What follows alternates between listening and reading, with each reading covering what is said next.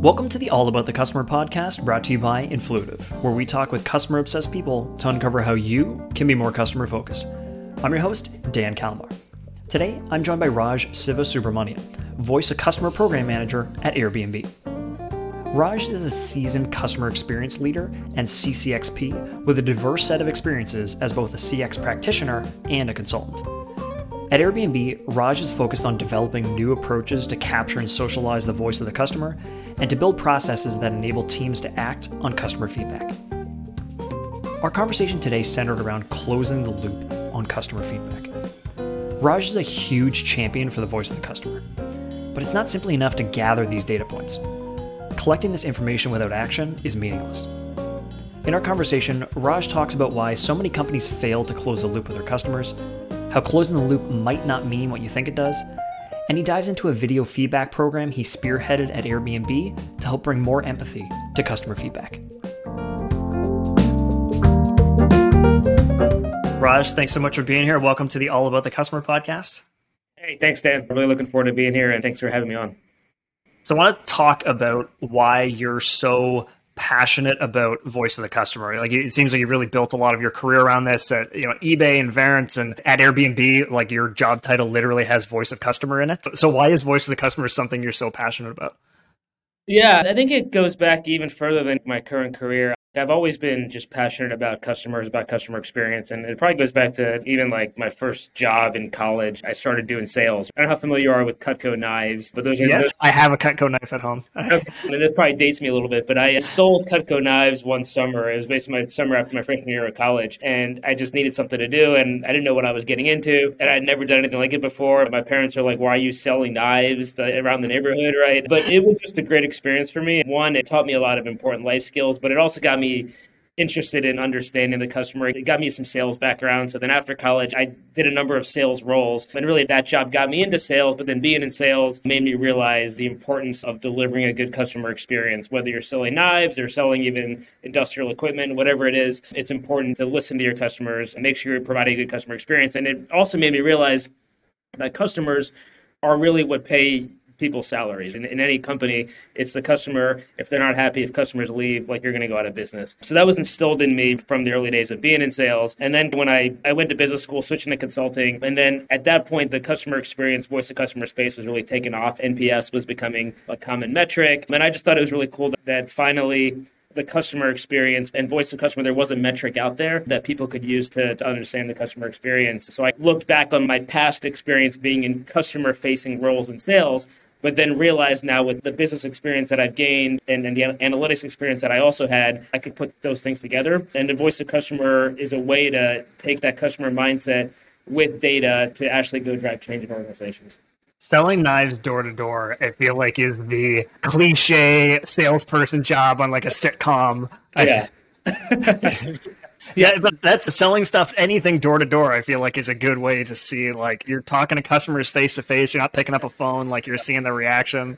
Exactly. And they were good knives. I mean, I have my own set that's like over 20 years old that I had as my starter set. I use it now. My wife uses them. We cook with them. Like, they're great knives as well.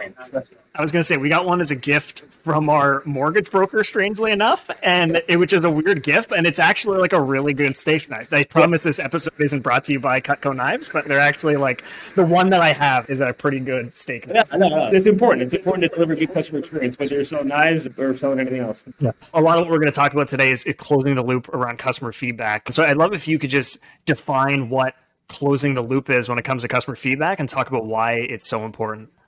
Yeah, I think there's two kinds of closing loop on customer feedback, right? So there's the inner loop and then there's the outer loop. So the inner loop is what we're going to talk more about today. It's what I've been working on, and that is just acknowledging customer feedback, responding to issues, and fixing issues. So if a customer leaves you feedback and it's negative and they still have an unresolved issue, it's super important for any organization to ensure that you close the loop with that customer, because the customer took time to give you feedback.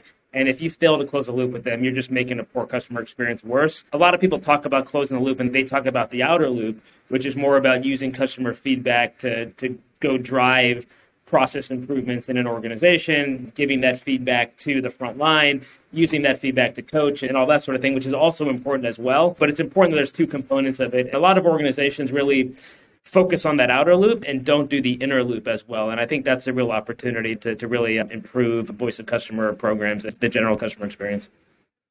And when you talk about this inner loop, I'd love if you could define further what you mean by, like, is closing the loop with customer feedback, every single piece of feedback you get in, you have to resolve that completely. You have to reach out to every single person that comes in. How do you think about closing the loop in that inner loop? That's a great question. And there's not a real good answer for that. I mean, there's a few different ways you can think about that. To me, if a customer has an unresolved issue that still requires interaction, it's absolutely important that you close the loop, contact that customer, fix the issue, and make it right. I think there's also an element of just acknowledging feedback and letting customers know that you've listened and heard to them. So some customers are going to leave you feedback and there's nothing you can do about it, right? You're not going to be able to make things right in every situation. So if you try to actually call back every single customer that leaves you feedback, especially if you get a lot of data points like we do, and I imagine other organizations do, that's impossible. But there is some value in acknowledging customer feedback. So I think if you can't actually contact every customer back, acknowledging feedback and just letting customers know, hey, we heard you. Even just a simple thank you to thank them for the feedback means a lot. Acknowledging feedback goes a long way. It's more so than just fixing the issue. I think a lot of companies overestimate how important fixing an issue is. Acknowledging feedback means a lot. And I even talk about this as a customer as well who's taken surveys from a lot of organizations. I've gotten responses back from organizations. I took an airline once, and I won't mention their name, but I just had a really bad experience on that particular flight for a lot of reasons. So I took the survey, gave them the feedback, and they actually responded and they acknowledged it. And they didn't actually fix any of my issues, but the fact that they acknowledged the feedback and said, thank you, we will use this to try to improve, that meant a lot to me. And I still continue to fly that airline today. And part of that was like they took the time to acknowledge the feedback. Raj makes such a great point here. I know personally when I think about closing the loop, it means resolving a customer's issue. But we forget how simple even acknowledgement can go. People just want to be heard. Of course, it's better if there's a resolution, but just because you can't resolve an issue doesn't mean you shouldn't follow up with empathy. Anything more than an automated message truly can go a long way. And so why do so many companies fail to close the loop on feedback? Yeah, so what I've seen in my experience, there's two reasons why companies fail. So one is that a lot of companies capture feedback purely to use it as a data point. I've written and talked in the past about the metric-centric trap that a lot of organizations find themselves in. And I talked about how it's great that we have all these customer experience metrics now, and it's given the customer a seat at the table. But in a lot of organizations, the feedback is used just to drive metrics and drive performance discussions. So particularly in call center environments, getting a survey response from a customer is a great way to performance manage agents and set targets and goals. And a lot of organizations use customer feedback purely to drive those types of performance targets. And they don't actually have an interest in closing the loop because it sounds cynical, but the actual customer experience is less important than using the mechanism to measure performance. That happens in some organizations. In other organizations, there probably is a desire and a need, but the problem is it's such a challenge, this closing the loop program. And I've seen a lot of organizations try, and then they give up because it's such an uphill battle. So what happens is organizations don't think through what the mechanism is to close the loop. Who actually does this, right? Should it be someone that has a customer mindset? Should it be someone on the front line? Should it be maybe some executives or leaders that could value the input? So what happens is the people that are actually closing the loop aren't the right people. They're not properly trained. There's no impact seen. So then what happens is like programs that get started shelved. And again, it does take a lot of commitment and effort to try to scale a closed loop program. So I think the two reasons are, one, just this metric-centric data point. But then secondly, it's just a tough thing to build and scale. I think one argument for the first point is we have to make time and resource investments, right? So when we get a data point from a customer, it takes time to address that customer, close that loop.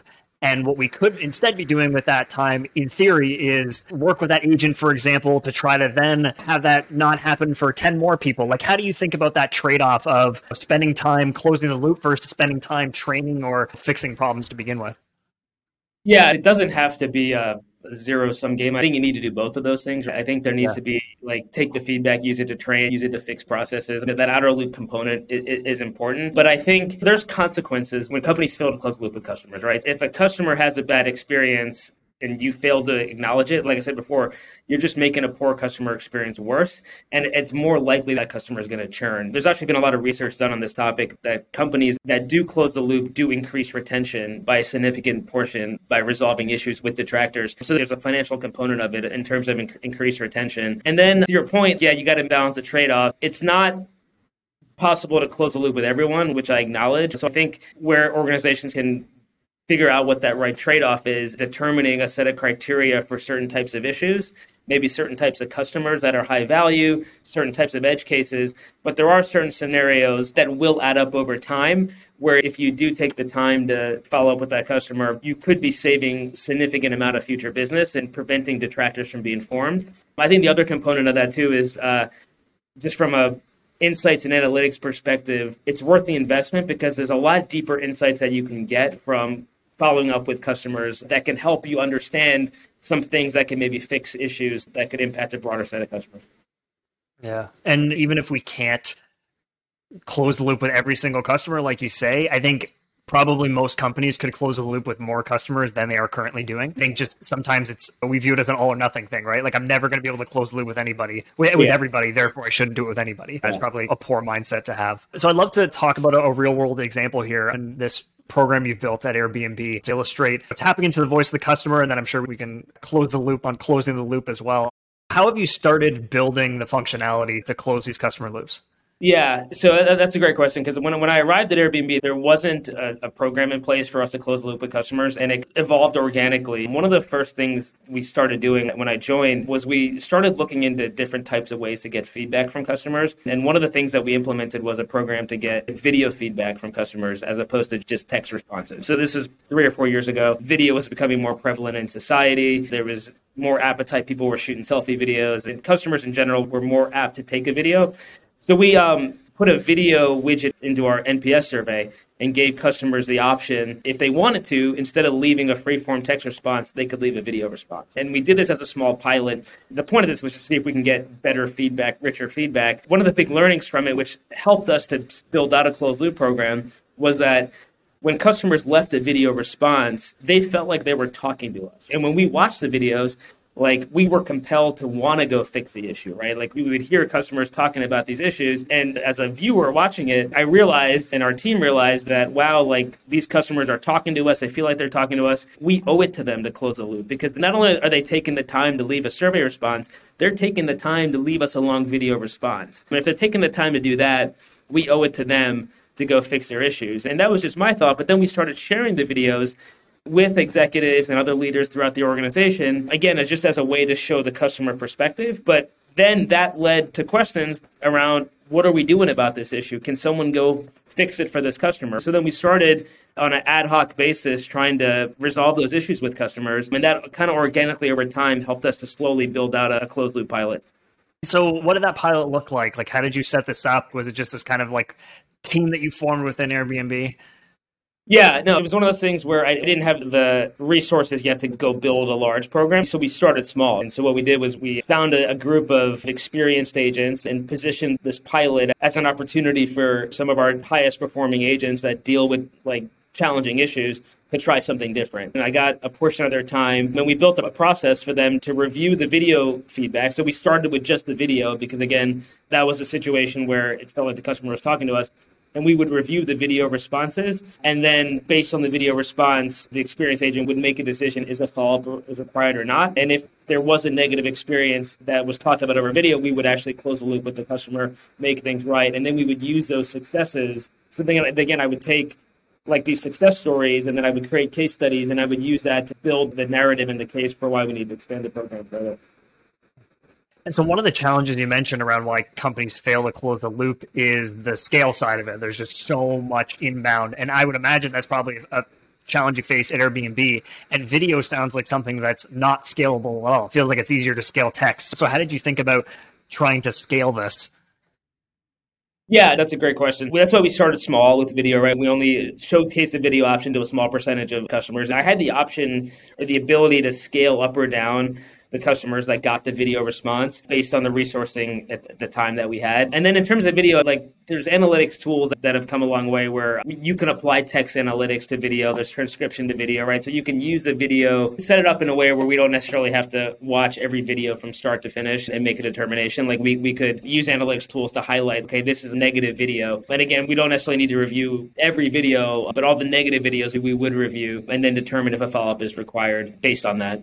And you mentioned that it made people want to take action on this because the videos came in. In some ways, do you think that's a bad thing? Were you overweighting video responses versus a text response? Or do you feel like it really warranted, hey, these people took this time, therefore we should help these people more than those people, if you will? Longer term, the plan is to grow it where we also look at text responses as well, right? I don't think we should overweight the video responses, and just because someone doesn't leave a video, they shouldn't get a follow-up. We definitely are building towards closing the loop with more than just the video responses, but video was a mechanism that I used to create the empathy to kind of build the program out. So you also have this idea of balancing the head and the heart. What do you mean by that? Yeah. So the thing is with the video responses, like I mentioned, it created empathy, right? And it did inspire certain leaders to want us to take action on those video responses, but it wasn't enough to drive like real structural change. So particularly in organizations like ours that are very metric and data centric, I needed to do more than just showcasing videos. Like that would appeal to some people. But in terms of scaling it, to your question about how do you scale it, I needed to find the balance between the head and the heart, right? So the heart with the videos, creating empathy, that created some initial interest in building a closed loop program. But then I also had to back that up with data. So then what we did was we looked at not just video responses, we looked at all of our detractor survey responses over a period of years, and we're able to look at, okay, these are the number of detractors that are created annually based on their experiences with us. And we know a certain percentage of those detractors have unresolved issues that require follow-up. We're not doing any follow-up right now. Then we also looked at, okay, we didn't follow up with these customers. We also can look at their future behavior and see that, okay, like these customers we're not following up with, a certain percentage of them are leaving. And that could be due to a lot of factors, but likely that's due to they had an unresolved issue that we didn't resolve. So we're able to do some analysis and determine, okay, this is the percentage of customers that we are losing by not closing the loop. I mean, we also had some analytics where I could look at, there were customers that would tell us in their survey responses, I'm never using Airbnb again, based on this experience. And we could prove that out to see that they didn't. So I was able to make the case that closing the loop with these high value customers has the potential for us to retain customers that we could be losing. So that was the head element, the data element behind it. But then you balance that with the videos. And I would do that often, even in terms of, we would send out a bi-weekly VOC update for just the voice of the customer for that week. And oftentimes I would say in the response, hey, these are the big issues that came up. This many customers told us last week that they were never using us again. And by the way, here's a video of an example. So then you have the data point, but then you also show the video where a customer is describing a really painful issue. And that combination of the head and the heart actually got people to say, hey, maybe we should start to do something here. Yeah, and it's not that text is not a good way of conveying information. I mean, it really, I've got a bookshelf behind me, and it clearly is, but there is something that's special that happens, I think, when you hear directly from the customer, like in their words, you hear their frustration, you hear the connotations and certain words that they use. Like, why else do you think that video is such a great way of gathering customer feedback and then helping to decide how to close the loop or when to close the loop? Yeah, another side benefit of video that we hadn't even thought about was it takes the friction out of the process for giving feedback. So one, like obviously it creates empathy and all that, but then we also got just longer responses, and then it was easier. Customers would just talk freely. So again, if you think about the mechanism of taking a survey, you have to either have a phone or a computer, and you got to be on it and typing and whatever. In a video response, we got a lot of video response where people were out like running errands, they were out shopping. Leaving responses. There were a lot of people that actually were driving, but they would leave, and I don't necessarily condone that behavior, but there were a lot of people that were just in their car driving and then would just talk freely and leave us feedback. And we realized that we're getting much richer, much deeper feedback than we would get from text, because people aren't going to write out that long. But if you give the people the option just to talk, so one, it's like you and I right now, we're having a conversation. So they feel like they're having a conversation, and then they give us more information. And you also reduce the friction because you don't have to go fill out a survey, type out things. Like they can just talk while they're running errands and doing that sort of thing. So, And I think a key word that you used there was option. It's not about saying, hey, we want your feedback, you have to do a video. I think it's about meeting people where they are. That some people don't want to give video feedback, and that's fine. They would rather just do something quick. But like you said, there's some people who are like, hey, I really want to give feedback. I don't want to type out this form, but I'm walking my dog. I can do a quick video. I've got a few minutes now before I have to do this thing I'm procrastinating on. I can do a video. So I think it's just about kind of meeting people where they are as opposed to making people do video. Exactly, yeah, and I'm glad you brought that up, because I think the other thing too with it was we found a lot of people wanted to leave like free form responses where they talked. Not everyone was comfortable leaving a video, so we actually found some people would choose the video option and then turn their camera around or turn it off and just say, I don't want to be on camera, but I do want to talk to you about this issue. So we would get these like whatever 30, 45-second really good rich responses that were technically video responses, but they weren't on video. So we obviously some of the emotional empathy element wasn't there, but we still got the rich feedback. And as part of that learning, we realized, okay, let's add an audio option. So we can give a customer the option to leave just the audio response where they don't have to worry about video. So again, it kind of evolved from there as well. So what were the impacts of the program? The video program obviously created a lot of empathy and a lot of richer feedback, which led to the closed loop effort, right? So they were combined in that effort. I think the closed loop program is still evolving. One of the things with this is it's a long process, right? So we are closed the loop now with more customers than we were before, but we're still not closing the loop with everybody. But I think in terms of impact, it's had a big impact in a lot of areas. So one, there's a significant number of customers that we've just saved that we were likely going to lose to other platforms, hotels, whatever. There's a lot of bad experience that we've resolved and repaired. So that impact just at a micro level in terms of the customers we've saved has been great. But the closed loop process has delivered a lot of unique insights too as well that we wouldn't have found if we didn't close the loop, that have allowed us to change certain policies and certain processes that have improved the overall experience for all of our customers. This program is super interesting for a few reasons. For starters, I asked Raj about how this doesn't seem scalable to me, but their team has found some interesting workarounds to make it more scalable than it might initially seem. And even if they can't enable this for everyone, even having it for certain high-value clients is such an incredible way to get richer feedback and close the loop. It's also a great way to get everyone closer to the customer. A lot of meaning can get lost in text, but by hearing the voices and seeing the faces of our customers, whether they're singing our praises or cursing us out, is going to unlock empathy and make us think of them more so as people than just a number, which really is a key hurdle for organizations to be more customer-obsessed.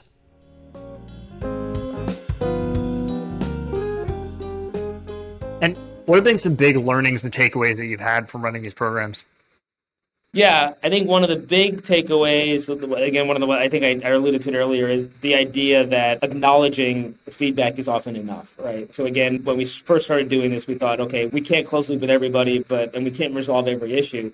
But what we found out was that in a lot of cases, just the fact that we acknowledge the feedback, we got a lot of responses back from customers to our closed loop efforts that they just came to us and said, hey, it just means so much that you listened. It feels so great to be heard. I have examples of customers that in their survey response, again, they had told us, we're never using you again.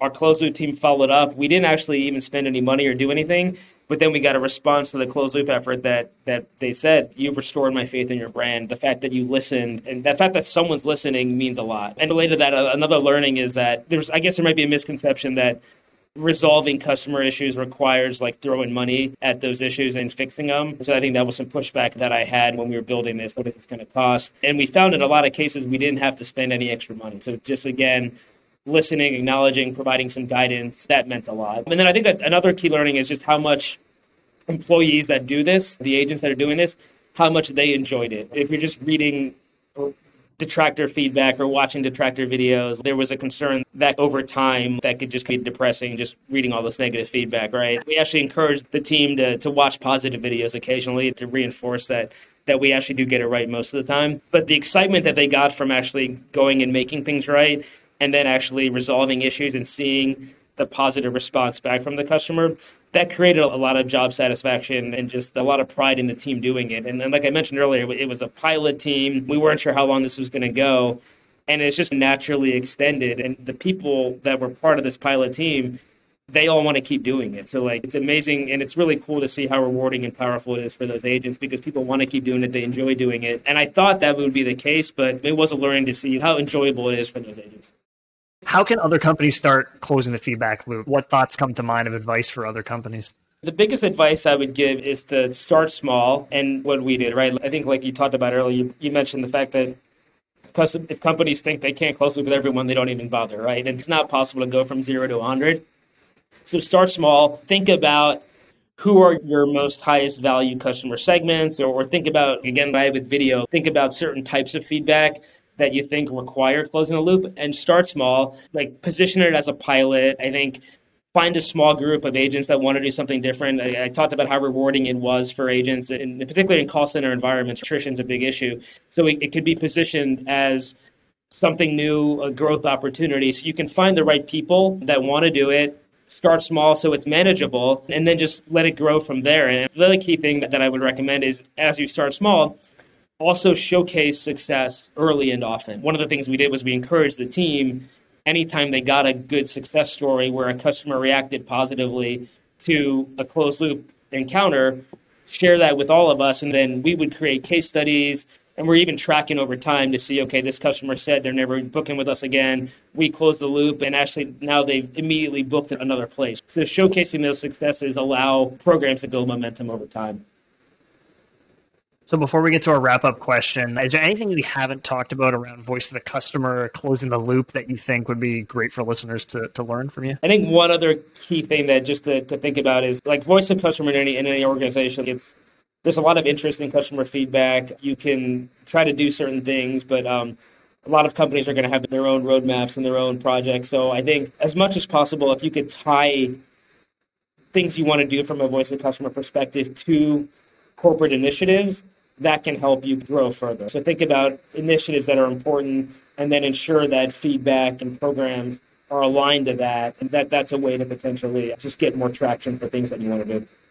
Yeah, I think that's just a good overarching feedback of how to get initiatives off the ground, is try to tie it back to things that are important to the higher ups and to the company overall. So I always like to end this podcast the same way, which is if you had some really actionable advice for the folks listening at home of how to be more customer obsessed, what advice would you give them?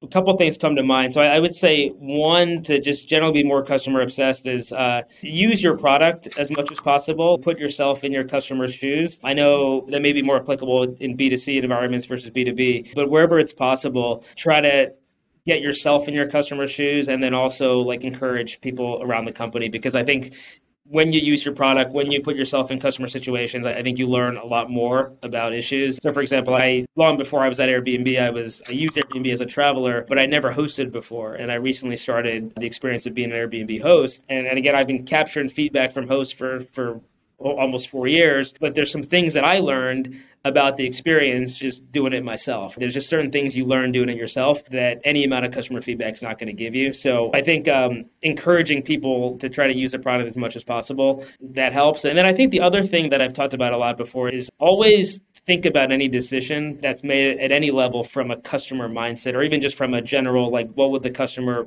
think about this? And ask yourself, does this make sense? Like, just use your common sense in those situations. There's a sports writer that I used to read named Bill Simmons. One of the things he talked about was like sports teams need to have a role called the VP of Common Sense, because a lot of sports teams, like when they're or general managers, when they're making decisions, like they don't think about, does this make sense? And basically he said, like, before any big trade or decision was made, there should be someone that's not involved at all in anything and just comes in and looks at it from a fresh eyes and is the VP of Common Sense to just say, does this make sense from that perspective? So I think people in customer experience, voice of customer roles, I think be that VP of Common Sense, be that person that just looks at a decision and says, does this make sense? Because a lot of companies, and every company I've worked for, has made dumb decisions that are made in silos without the customer perspective on. And I think it's important that, and even the smallest decision, I think it's important to just think of yourself as the voice of reason, be the VP of Common Sense, look at that decision and says, hey,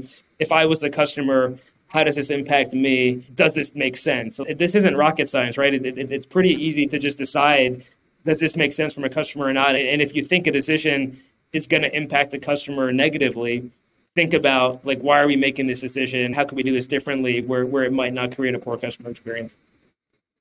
I look forward on LinkedIn to seeing that you've been promoted to VP of Common Sense at Airbnb. Yeah, I'm going to try to get that job created. Yeah. So. Yes, I would very much look forward to seeing that. Well, Raj, this has been great. Thanks so much for being on the show. Yeah, no problem. Thanks, Dan. I enjoyed it. There's something special about the voice of our customer. I don't just mean their written words, but literally their voice.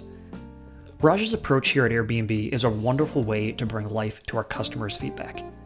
But as Raj has talked about, just listening to it isn't enough. It seems like there's almost 3 levels to how companies deal with feedback. Some just get it and do nothing with it. Others get the feedback and try to make improvements based on it, and that's great. But that top level is doing something with it and then closing the loop with the customer. Closing the loop doesn't mean resolving everyone's issues. Even a genuine acknowledgement can go a long way. But when our customers give us feedback, positive or negative, and it feels like they're saying it into an empty void, that's a poor experience. They cared enough to give us the feedback, and we often don't even acknowledge them with anything more than just an automated email. As Raj has demonstrated, this is an incredible time to turn detractors into promoters and promoters into, super promoters. It's also a way to dive deeper into problems that you're solving the real issues. Sure, it might take a little more work, but couldn't we all be doing a bit more to close the loop with our customers and at least let them know they're being heard? This has been the All About the Customer podcast brought to you by Influitive. I've been Dan Kalmar. Until next time, let's all be the VP of Common Sense.